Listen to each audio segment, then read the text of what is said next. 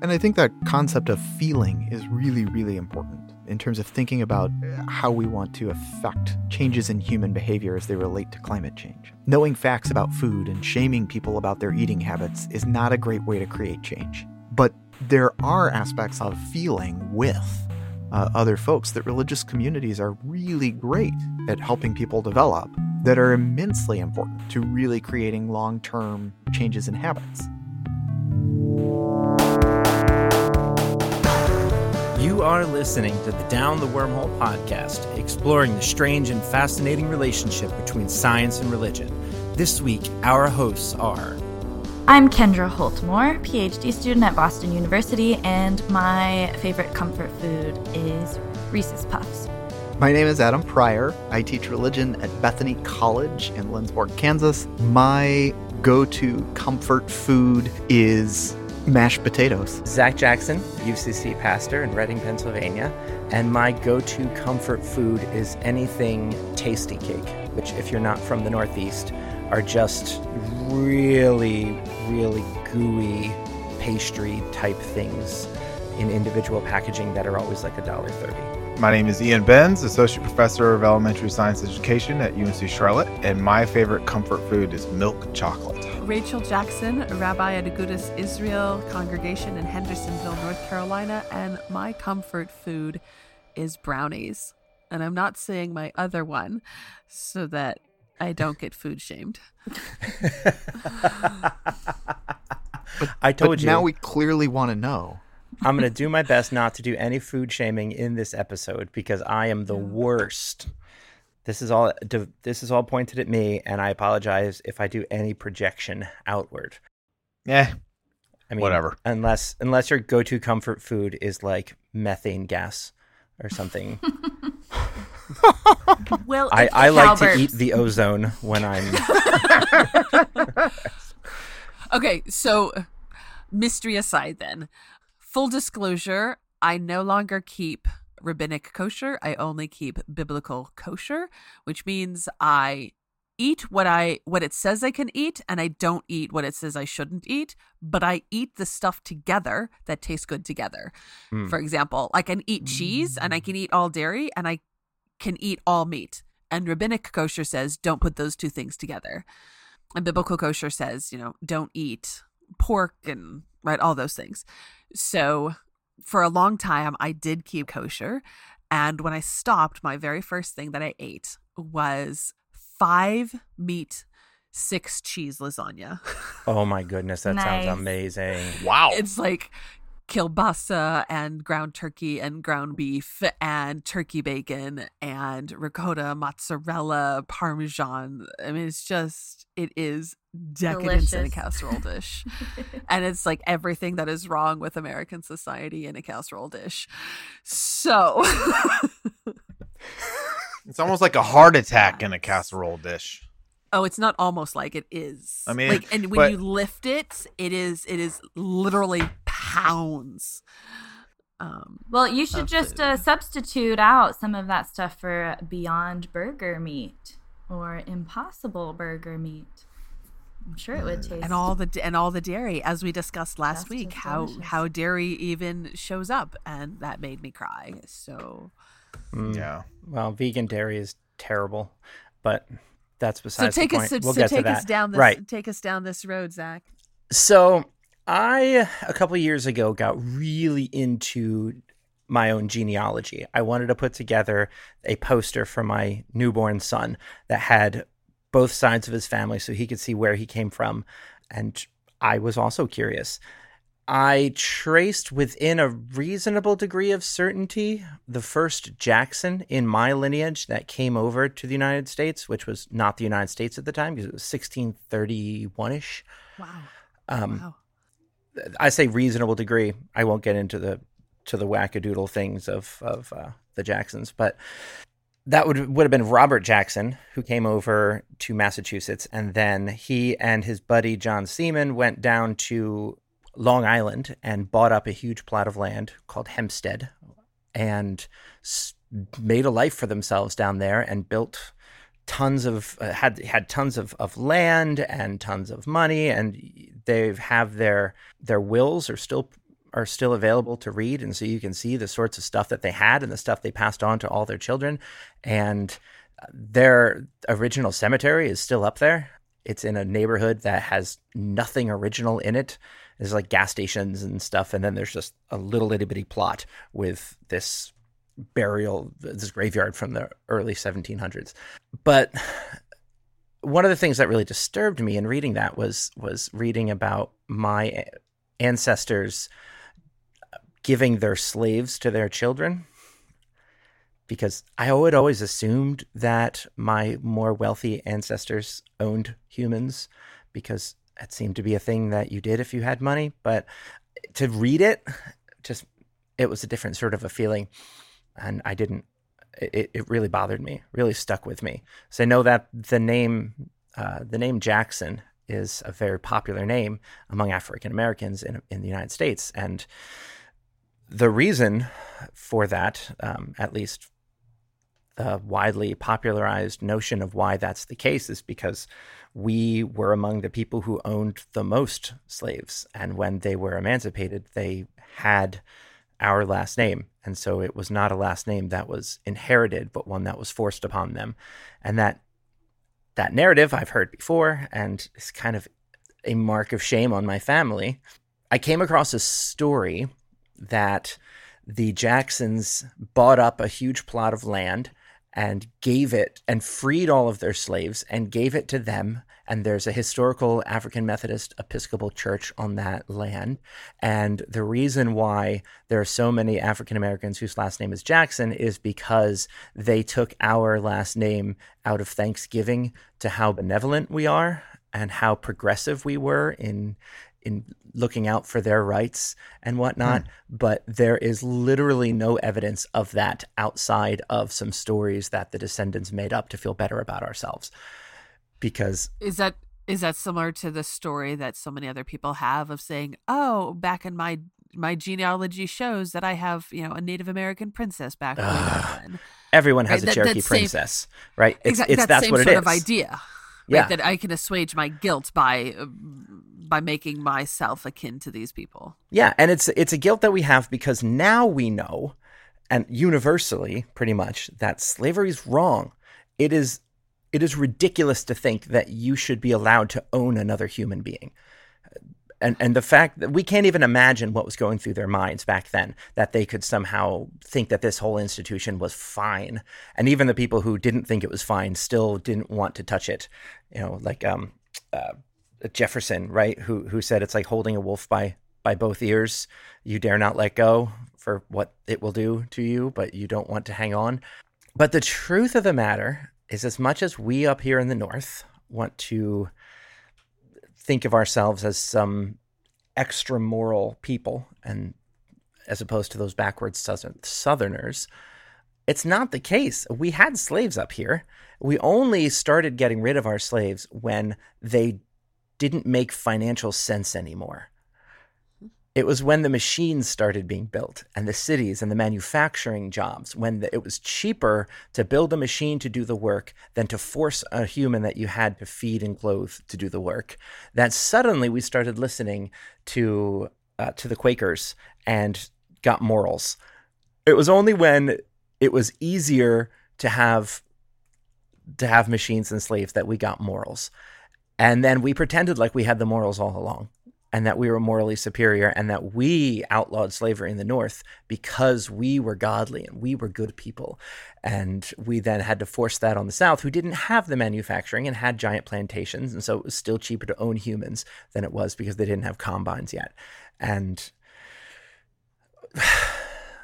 this is kind of our story, that our morals and our moral convictions, they don't really change our everyday life choices unless it makes financial sense, or it's easier, or it's better. We generally are not, as a species, are not willing to make sacrifices, make life choices that alter the things that our comfort, alter our way of living just based on what we know is right. We're willing to be a lot kinder with ourselves than we allow others to be. And this is kind of where I come into climate change from. recognizing in myself those same sorts of propensities, that I know that this is a big problem, and I know that there is nearly universal recognition that this is a huge problem that will, depending on who you listen to, wipe out the human race, or at least make things really difficult for everyone but the richest people. And I know that individual actions contribute to that. And despite that, unless those actions are really simple, like recycling bottles, I am not as likely to do it. So I want to come at this from that position of humility first and foremost, that I acknowledge that I am a hypocrite. I am, as the Apostle Paul said, the chief of all sinners. That the things that I want to do, I don't do. The things I don't want to do, I do. So I know what I'm supposed to do. Like I wrote an article for The Orbiter, and in it I tried to say that, like, I know what I'm supposed to do, that I know I'm supposed to drive less, and I work a half a mile.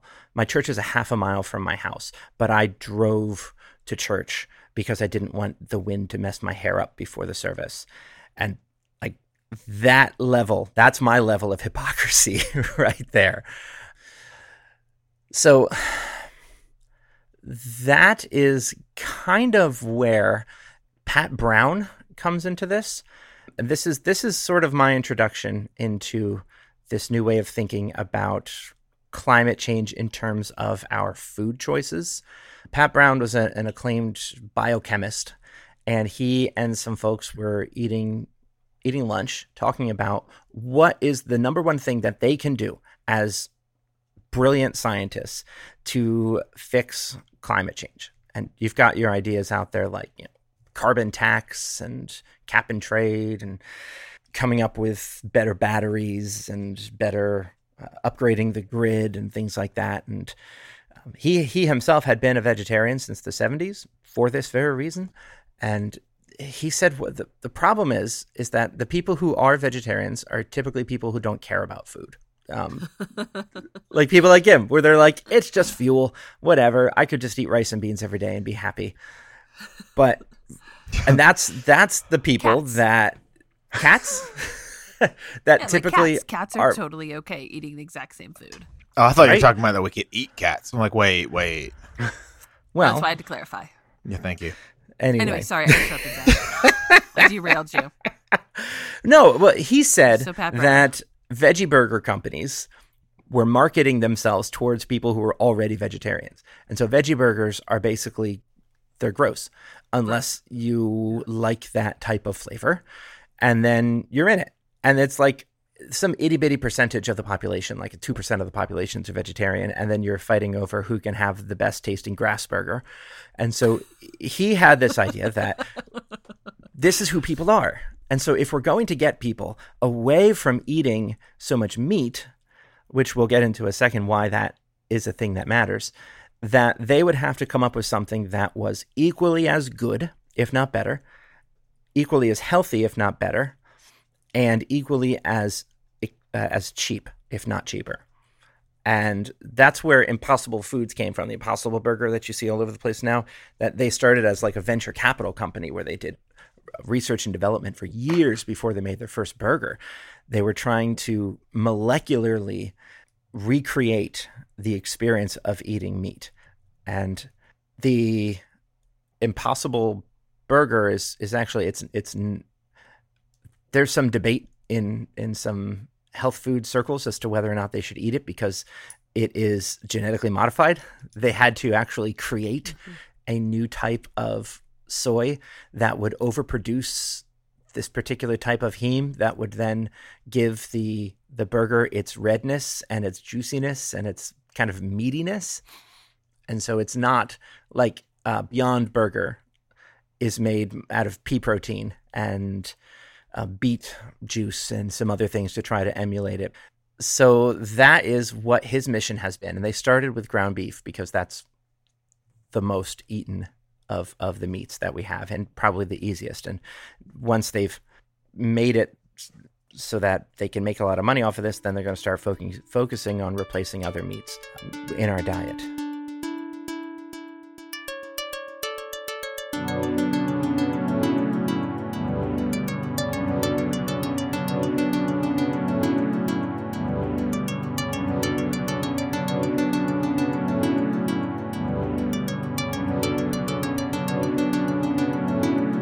Have any of you had any of these things?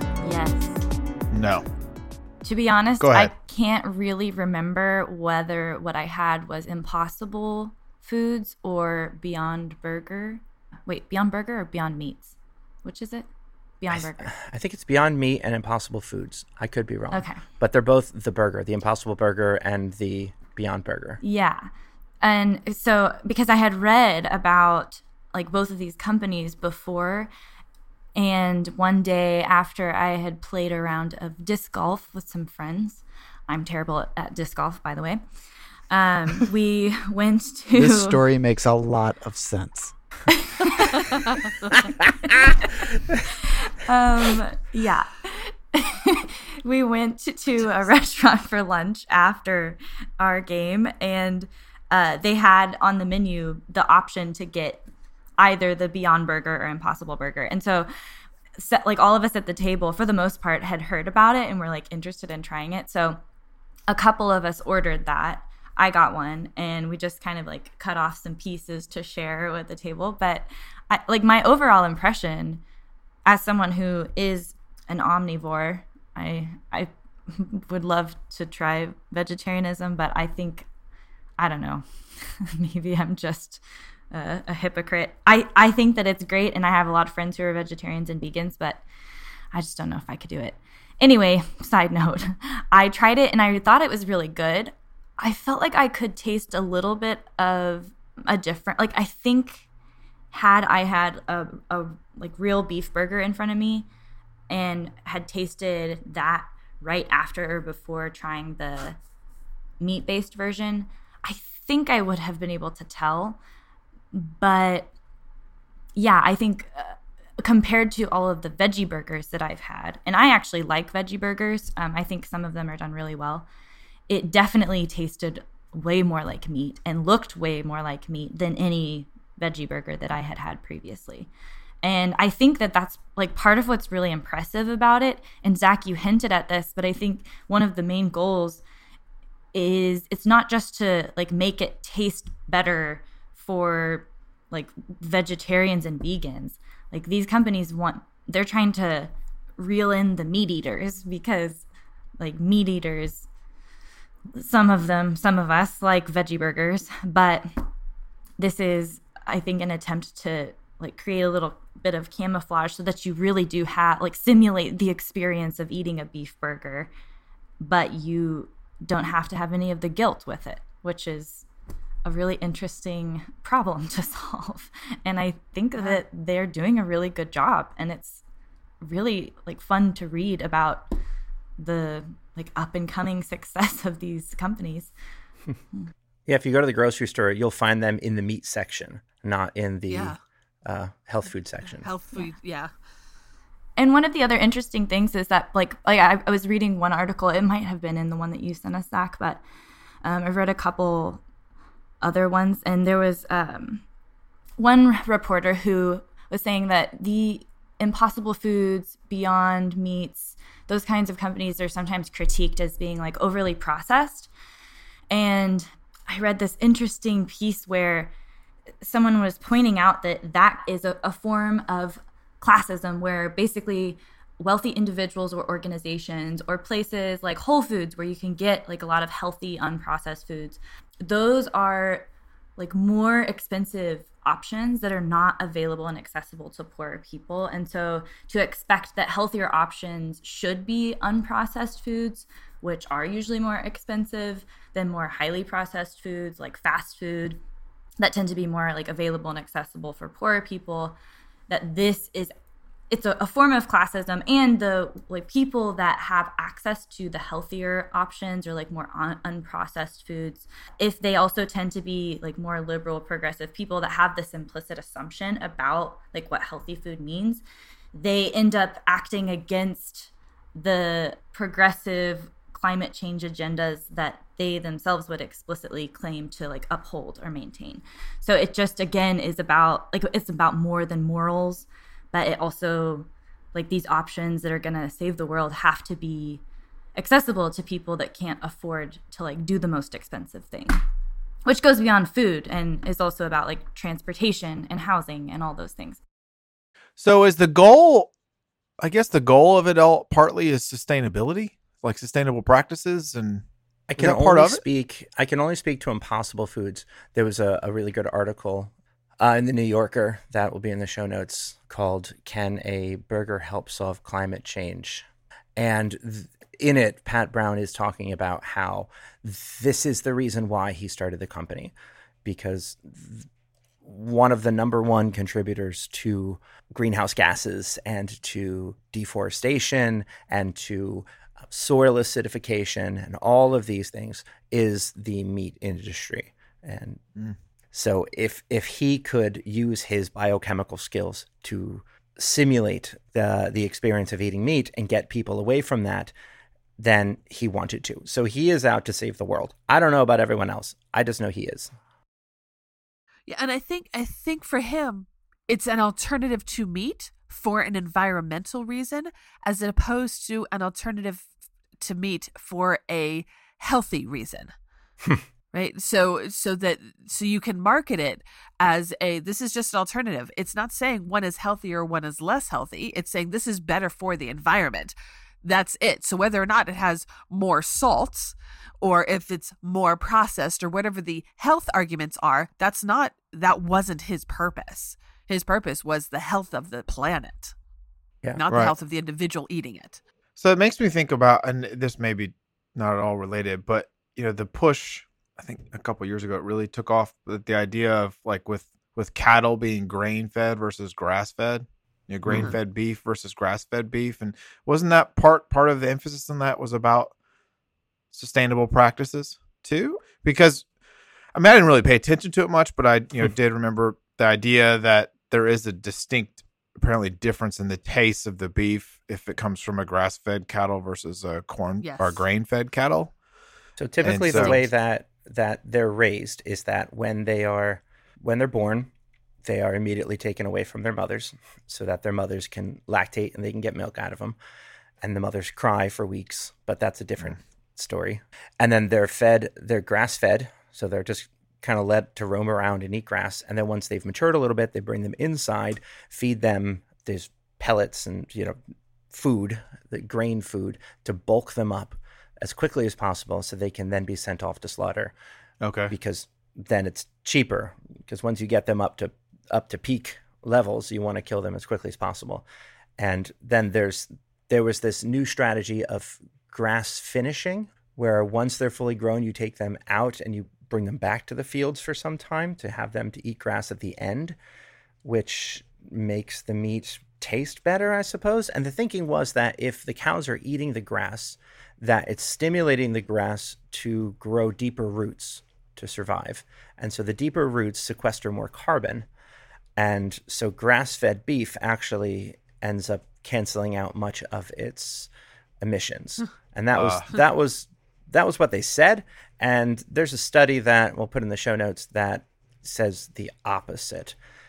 It does help a little bit, but not nearly as much. It's like standing behind your car with a plastic bag trying to get rid of the smoke coming out of the back. You can get a little bit, but it's not much. Okay. Yeah, I mean, at the end of the day, my sort of sense, particularly around like cattle and the couple of farmers and stuff that I've talked to, because they're neighbors, is that a lot of this has to do with how well managed the process of something like grass feeding or pasture feeding is. That if you have a poorly managed pasture feeding system, it can be just as bad as grain feeding cattle, either environmentally or for the cattle themselves. But if you have a healthy rotation system, it can be better. But is it good for the environment? I think that's a wider sort of question to ask. And I think it would, this is where in my mind, a lot of when we talk about foods and climate change, we're also talking a lot about local cultural settings. Yeah. And how it is that food is both produced and transported and used in those areas and what that looks like.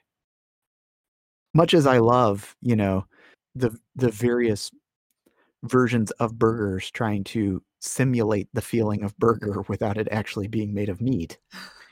There's part of me that says, like, is that really the best way to try and go forward with dealing with issues of eating and climate change? That feels very American to me. Right? Creating a product. Yeah, let's create a product that lets people change their habits as little as possible. That's the best way to deal with this. That feels pretty American to me. That feels like a good way to deal with Americans. Let's get them to change very little about what they actually have to do and experience, but make it help the world at the same time. Because if we ask Americans to sacrifice anything.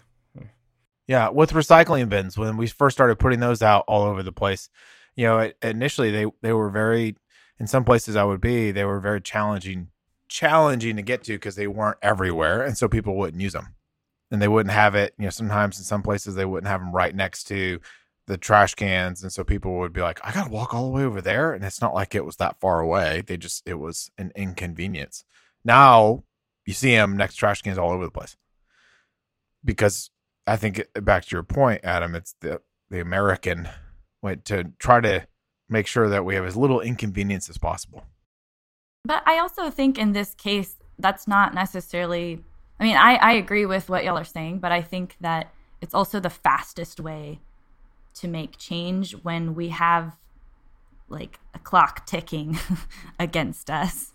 And I think that probably if you talked to these people and like who are in these plant-based food companies, they would, I imagine, understand that strange, like almost ironic sense in which they're trying to simulate a burger.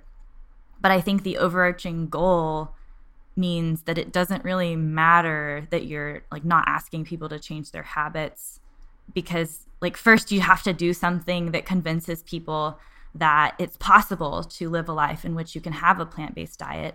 And I think only then you can start to really like expand beyond that.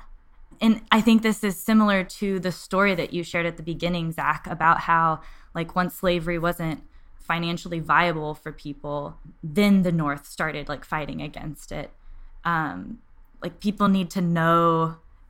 And I'm not saying that this is like the morally superior way to do it, but I just think people need to know that they can do something often before they start to feel a moral sense of superiority about what they're doing. And that feels very backwards, but I think that's just how like large social change happens sometimes or often. See, I think the slavery analogy is actually really, really good, but I'd read that a little differently, right? I think what I would look at it and say is it was when it couldn't be afforded anymore that people found a way around the issue. And I kind of want to say, I don't think making it convenient or there's a good substitute will really do much. I kind of want to say you have to make people pay the true cost of what it is to eat meat, and then they'll stop. But how would you do that? If you go... You'd have to take away a lot of subsidies, I think. Exactly. And that's the problem, I think. It's just like would never happen. There's nobody like around, like in terms of my neighbors, who's going to be super in favor of that by any stretch of the imagination. But I mean, unless I'm not very hopeful about my other fellow human beings. And so my sense is that, you have to be pushed in order to sort of make those sort of changes that most people won't choose to do them. Mm. Yeah, well, and I always hear the pushback because I live in cow country as well, cow and corn.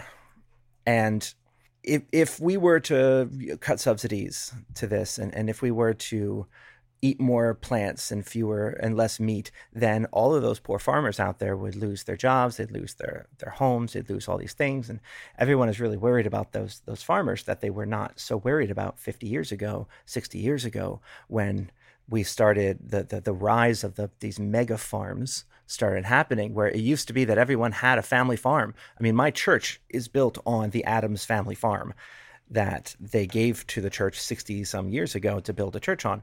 And everyone had one, and they had cows, they had horses, they had their own plants that they grew. And Then it became financially unviable to do so. You have to buy so many seeds in bulk for it to be worth it. And you have these big machines that people with money have. And then you end up with just a handful of people with a ton of land. It's like 1% of the country is farmers now. It used to be in the 80s. And so now we're suddenly worried about that. We were not so worried about it before, but now I think we need to be more worried about everyone else. And just to throw a couple of facts and figures out there, and this comes from some calculations that I put together from reports from the journal Science and the Food and Agricultural Association of the UN. When I was trying to figure out, and when I started my diet, and I was eating a lot of like meal replacement bars. And each one generally had about 10 grams of protein. And I wanted to figure out which one of those bars had the least environmental impact. And I learned that in terms of CO2 equivalent, and this is taking into effect that some gases like methane have more of an effect than carbon dioxide. And so it's just kind of averaging them all together. So for 10 grams of protein, beef sends out about 5,000 grams of CO2 equivalent over the course of its existence, because you think you got the little thing is born, it has to live, its stomach is ruminating all of the grass and it's creating a ton of methane and carbon dioxide, and then you think about all of the food that then has to get grown to give to them, and then in the slaughter and the transportation, all of that, 5,000 grams. So then the next one is whey protein, which is in most of these diet bars, and that was about 1,000 grams of CO2, which is much better than beef, but not as great. Chicken was 570, eggs were 420, and this is where it gets fun. Crickets were 143 grams. And if it takes 1,000 gallons of water for a pound of beef over its lifetime, it only takes 1 gallon of water for a pound of crickets. Just throwing that out there. Pea protein, by the way, is also only 40 grams. 40 grams of CO2 equivalent for 10 grams of protein out of peas. IQ bars are a bar that use pea protein. A lot of the vegan ones do. XO is a bar that uses cricket protein. So in terms of just CO2, we're forgetting about what it does to the land and to the forests and the trees and all the pollution in the waters that end up giving our lettuce, E. coli or whatever, which is not the lettuce's fault. That's those are the farmer, the pigs and the cows' fault. Beef is just enormously more wasteful than anything else. Stephen Chu, who's the former Secretary of Energy, says that if cows were a country, their emissions would be greater than all of the EU and behind only China and America. Wow. So it is important to think about the small farmer and the big farmer and your neighbor, the farmer. But my goodness, it seems like the problem's a little bit bigger than that.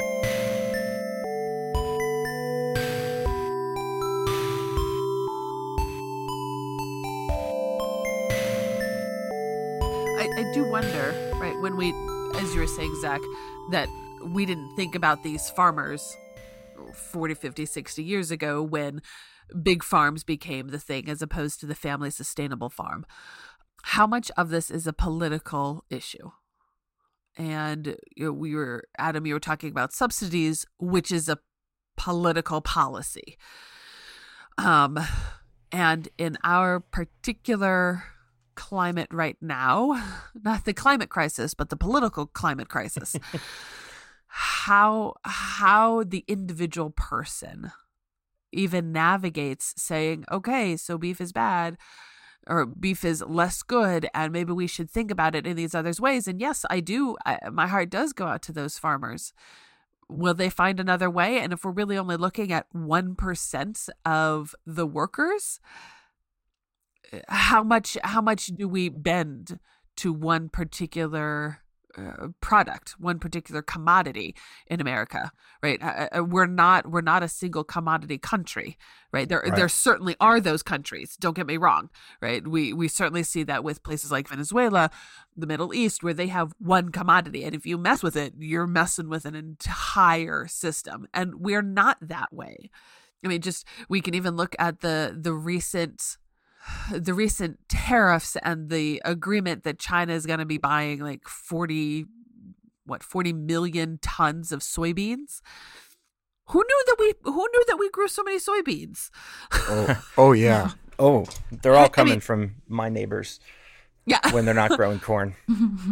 Right. So we know we grow it. Do we realize that we grew and exported so much? So if that's the case, so what I'm saying is that is the tail wagging the dog in some of these places? Are we allowing one or two industries who are screaming, the sky is falling, to control our environmental needs? So that's none of us are political scientists here. So I'm just speaking as a citizen, not as anyone with any knowledge beyond that. But I wanted to respond from a religious side. So we've been right. One of the things that I think our group does well is meld modernity with science and religious concepts. And if we are such a country that is seen of and kind of talks about religion a lot, regardless of what religion it is, we certainly talk about it a lot. Most Western religions value the land so much.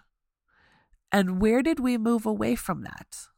Where in religious circles did we get away from this idea that we can treat it so poorly?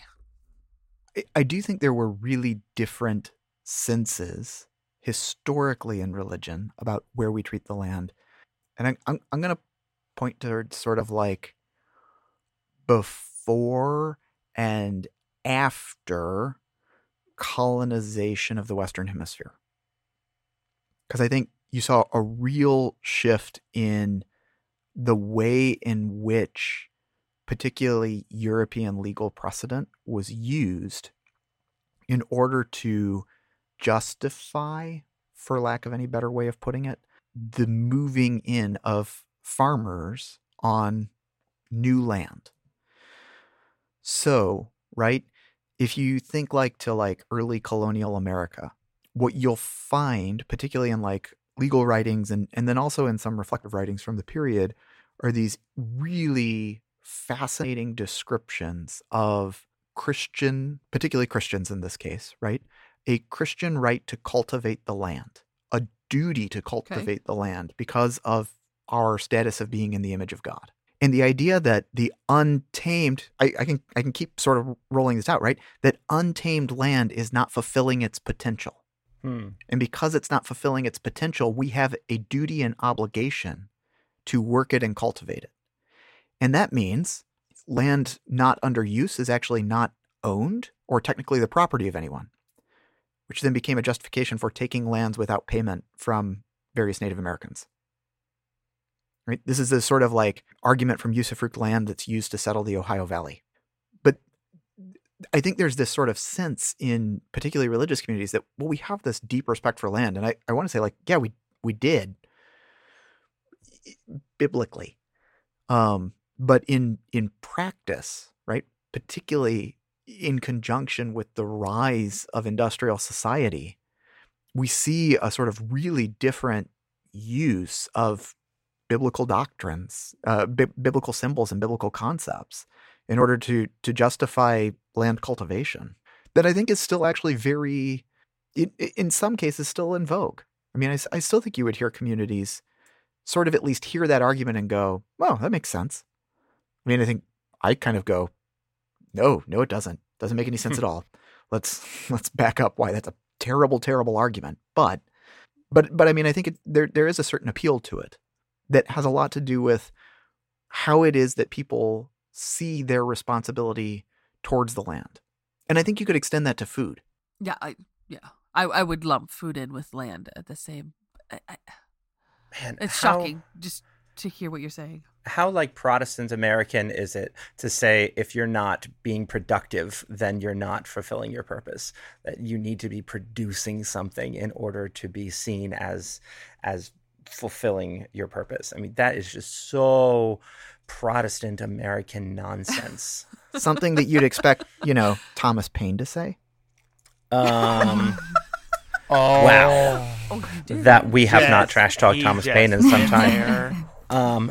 No, I wouldn't, mean, actually. He's a man who truly appreciated the beauty of rest and of not having any friends and being drunk all the time.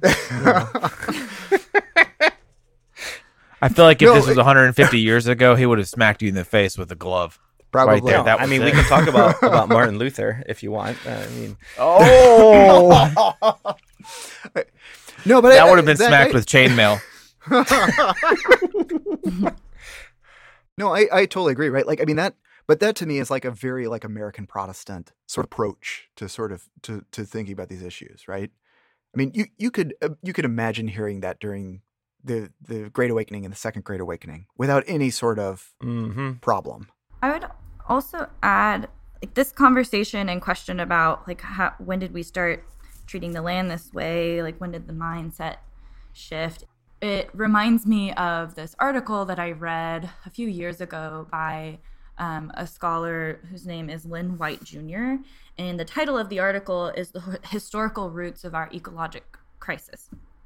It was published in 1967, and the article itself was meant to be provoking, and he says a lot of things and like received strong reactions for and against his argument. But I just remember one of the interesting things that like stuck out to me and that I remember from that article, because I hadn't seen or like heard someone say it in like the straightforward way that he did, is that when Christianity overcame or tried to replace other cultures, like through colonization, replacing these other cultures that had more animistic ways of seeing nature, Christianity sort of neutralizes that like animistic way of looking at animals and trees, where like everything has like its own kind of spirit, and there's this different sort of connection and relation that people have to animals and like nature, land, whatever. And that when Christianity comes, that's sort of like absorbed out of the land and animals, nature, and instead you have a more like neutral land space. Like a tree is just a tree, and you can like take care of it because you want to eat from the tree, but the tree itself like it's not going to respond to you in this relational way. It's just a totally different way of like relating to the world around you. And sometimes I think that's like a more implicit way of like tracking this trajectory of how our mindsets have changed, because you can also talk about like more explicit systemic changes like industrialization and stuff like that. But that was just one thing that I thought was kind of interesting, because it focuses on this human, like emotional, relational element to nature that we don't necessarily feel the same way, at least in like Western Christianity in that sense. And I think that concept of feeling is really, really important in terms of thinking about how we want to affect changes in human behavior as they relate to climate change. I mean, I think that's something that Lynn White really drove home, that has stuck with like particularly like eco-theology in the Christian tradition for the past 50 years. And I would beat this drum wholeheartedly, right? Like knowing and shaming people, knowing facts about food and shaming people about their eating habits is not a great way to create change. But there are aspects of feeling with other folks that religious communities are really great at helping people develop, that are immensely important to really creating long-term changes in habit.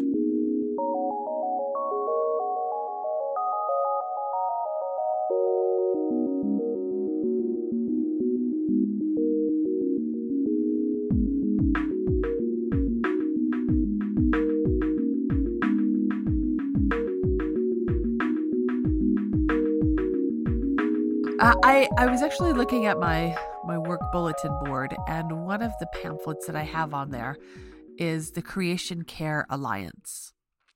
This happens to have a particular chapter in Western North Carolina, but I believe it's a It's a national organization, and they're printed, their motto printed on there, or whatever it is, maybe it's a mission or something, I don't know, is inspiring and mobilizing individuals and faith communities to care for God's creation. I think that leads exactly to what you're talking about, Adam. That it's really saying, okay, let's inspire you to do something.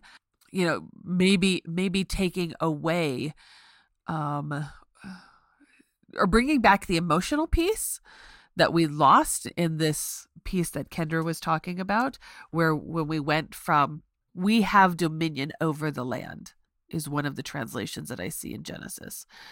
And what does that mean to have dominion over, as opposed to be in relationship with? And I believe that part of this Creation Care Alliance is saying, if it's God's creation, then we need to be in relationship with it.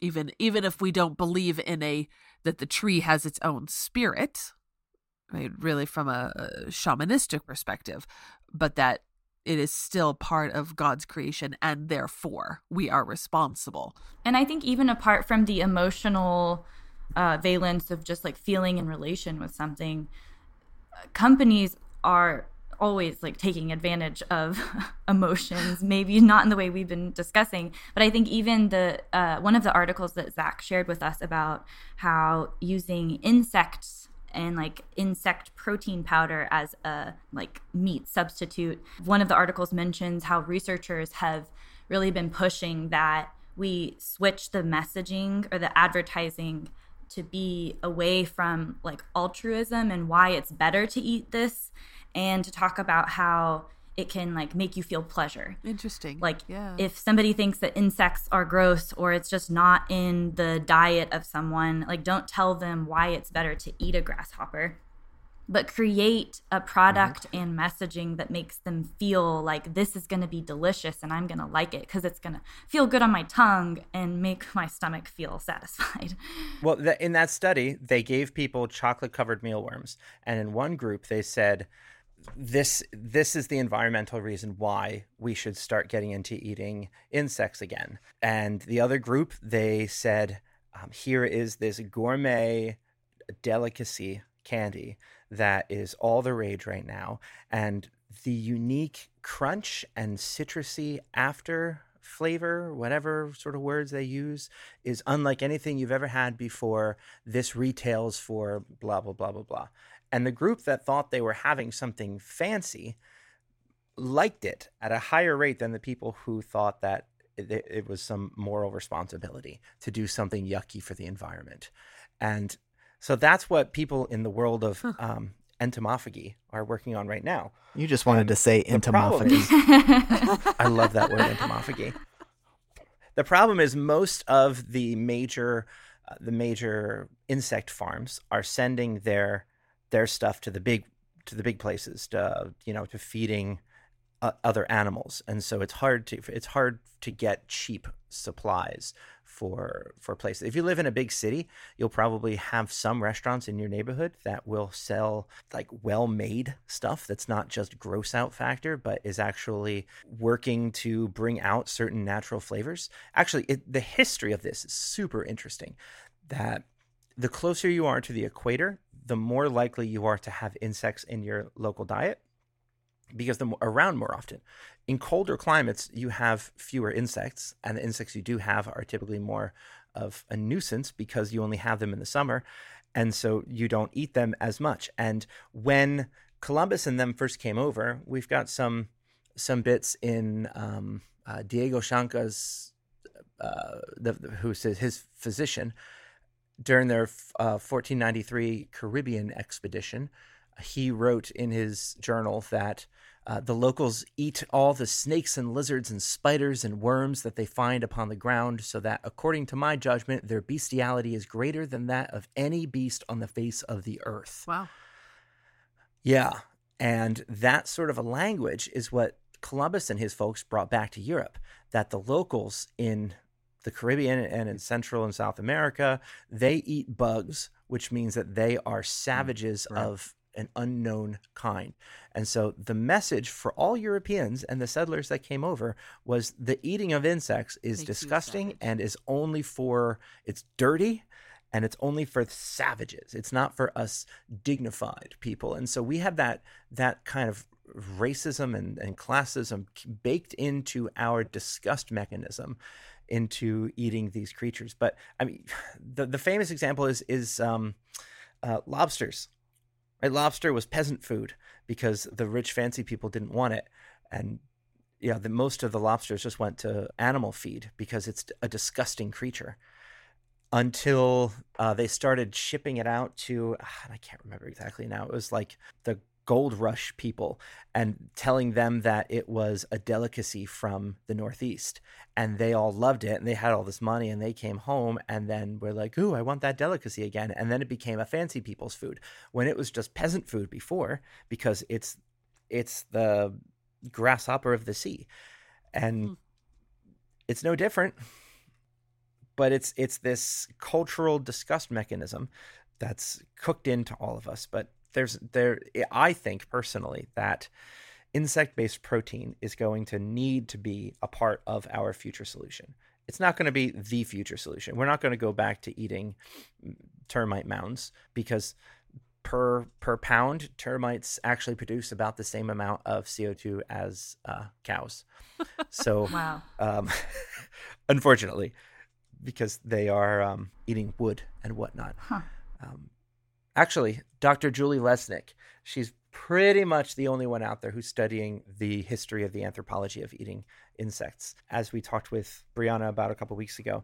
And she says that a single human sitting near a termite mound and just kind of poking a stick in and eating the termites that come out, just nibbling away for an hour, could get all of the protein and nutrients they need for an entire day. What do you do if you're willing to eat insects, but you don't want to live next to them when they're alive? I just want someone to send me chocolate-covered grasshoppers, but I don't want to have any bugs near me. I think most people feel that way about chicken already. I would like... my family used to have chicken. Chickens are cute, and they have feathers. Bugs are creepy crawly. Well, chickens are just very small dinosaurs. Let's be clear. It's true. You're just making them sound more... They should be adorable. Terrifying. I am holding in my hand these what look like test tubes. That one of them is a mango habanero roasted crickets, and the other one is jalapeno garlic roasted crickets. And they are in these wonderful little test tube Will you describe things. for us what it tastes like to you? Please tell me you're going to eat these right now. I can. Yeah, This is what I right now. Right now. This right isn't now. really like right gross out now. food. Do it. Right do now. it. What Right I now. eat during the day is because you don't need to eat a whole lot of these until they fill you up because of how much protein they have. Opening. A ridiculous amount of protein in these things. And I mean, I'll hold it up to Will the you camera. crunch in the microphone? I'll hold it up to the camera for those of you who are here. You can see it. It just Ooh. it's like a kidney bean. And Yeah. get some Ooh, of that that's a good crunch in there. crunch. Oh, A yeah, good that was crunch. good. That was Those good. are the jalapeno garlic. Honestly, the consistency is a lot like popcorn or like a cheesy puff, something that just kind of dissipates really quickly. There's a kind of nutty aftertaste to it, which I prefer the sweeter ones as opposed to the spicier ones, just because of that nuttier aftertaste. You get a kind of like a chocolate covered almond. Yeah, kind of like an almondy aftertaste. And so when you have the sweeter ones, like my pumpkin spice ones, then these end up being a little bit better, in my opinion. And I just have these at my desk, and instead of reaching for a cookie or a cheesy puff puffs. or chips or something like that, or candy, a handful of these, and they have enough protein and fiber and whatnot that I'm not hungry anymore. And I know that it's sustainable and it takes very little resources to create these things, and they're not bad. And the more I eat them, I don't really have that disgust reflex that I had at the beginning. I actually started eating these because I felt convicted that I needed to change my eating habits to save the world. And it was disgusting when I first started. I had to hide them in things and like make trail mix that had a couple of them in there. And then a couple more and a couple more, because I could not just eat these by themselves. And I mean, you do a thing enough and it's not gross. And then you realize it was never gross to begin with. Now here I am. And I think it's great. So I want to, for people that are listening, obviously you don't have the visual. Kendra is all excited, like intrigued and just curious is like plastered on her face. And no emotion. Well, Adam is a fairly stoic person to begin with, but he is still in that like intrigued way. Like, I don't think I'm going to do it, but I'm intrigued and proud of you for doing and finding conviction.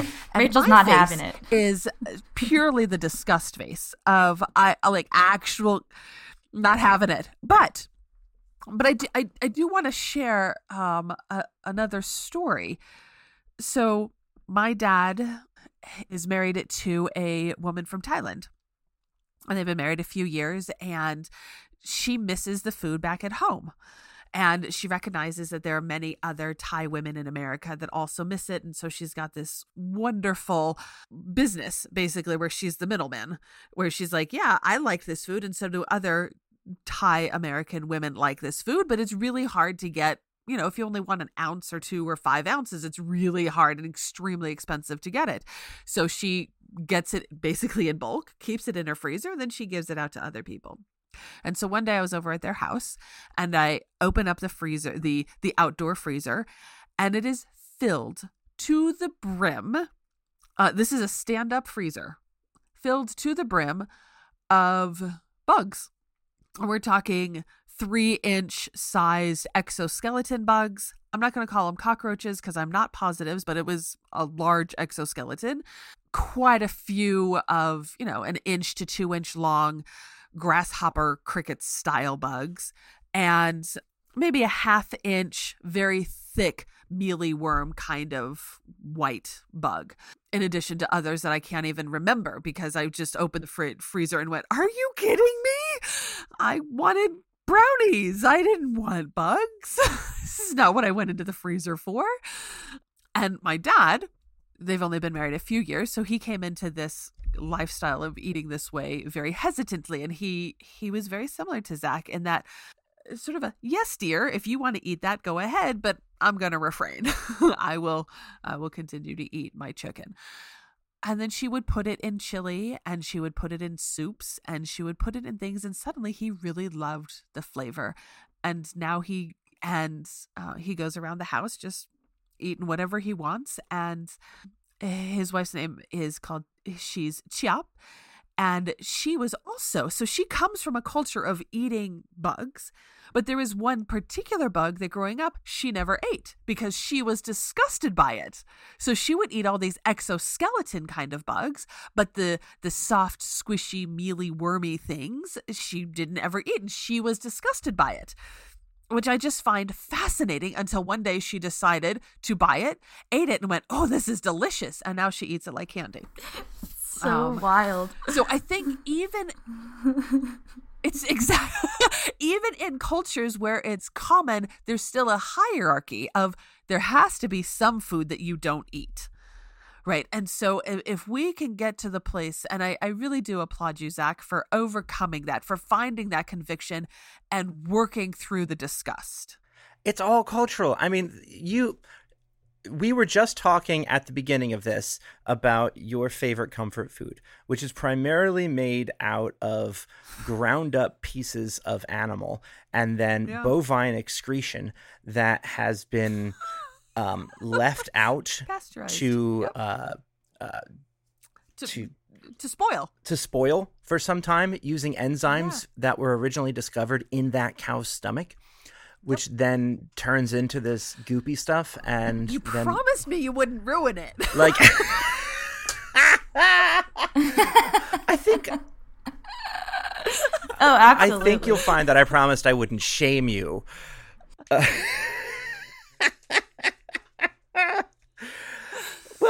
this is what I'm saying. It's all just cultural. is. We think that milk and cheese is cultural. totally normal. I had somebody tell me that it's disgusting that women breastfeed because they could just be using cow's milk. That's Like, problematic on a this variety is of how levels. Yeah, on normalized a this is. variety of levels. Variety of levels. So very many levels.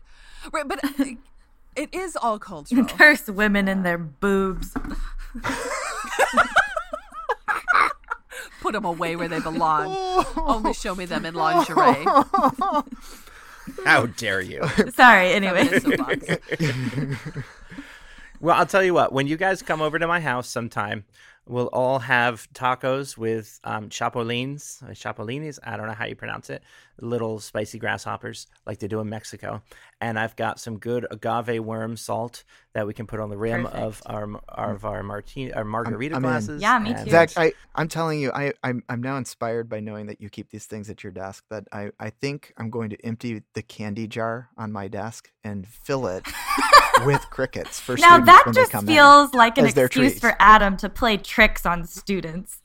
Exactly. in. Yes, indeed. Yes, indeed. I love it. The question is, will they be more freaked out by realizing that there are chocolate-covered crickets when they realize that, or the bowl of condoms that is also in my office to promote safe sex? Take a cricket and a condom on your way out. I think that could be like the new slogan on Make my it a door, party. right? Oh, man. This generation is so weird. Come see Dr. Dr. Pryor, religion Leave department. with a condom and a Providing you crickets and condoms.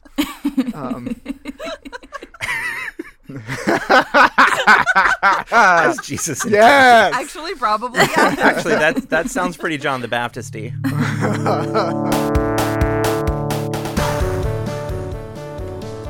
This has been episode 25, the Down the Wormhole podcast. If you'd like to support the show, check us out on Patreon or at our website at downthewormhole.com. As little as $1 a month helps us to grow this podcast and this work, which we feel is so important. Next week, Rachel tries to convince everyone that individual actions are at the root of systemic transformation, and Adam attempts to crush her gleaming optimism once and for all. Will he succeed? Will hope prevail? Will Kendra and Ian forge a center path that we can all agree on? Will you hear my screaming toddler in the background because I was recording my part from the Pennsylvania Turnpike? Tune in next week to find out. And now, to end on a high note, did you hear the one about the kid who did his math homework in the elevator? That's problematic on a variety of levels. Yeah, on many a levels. variety of. So very many levels.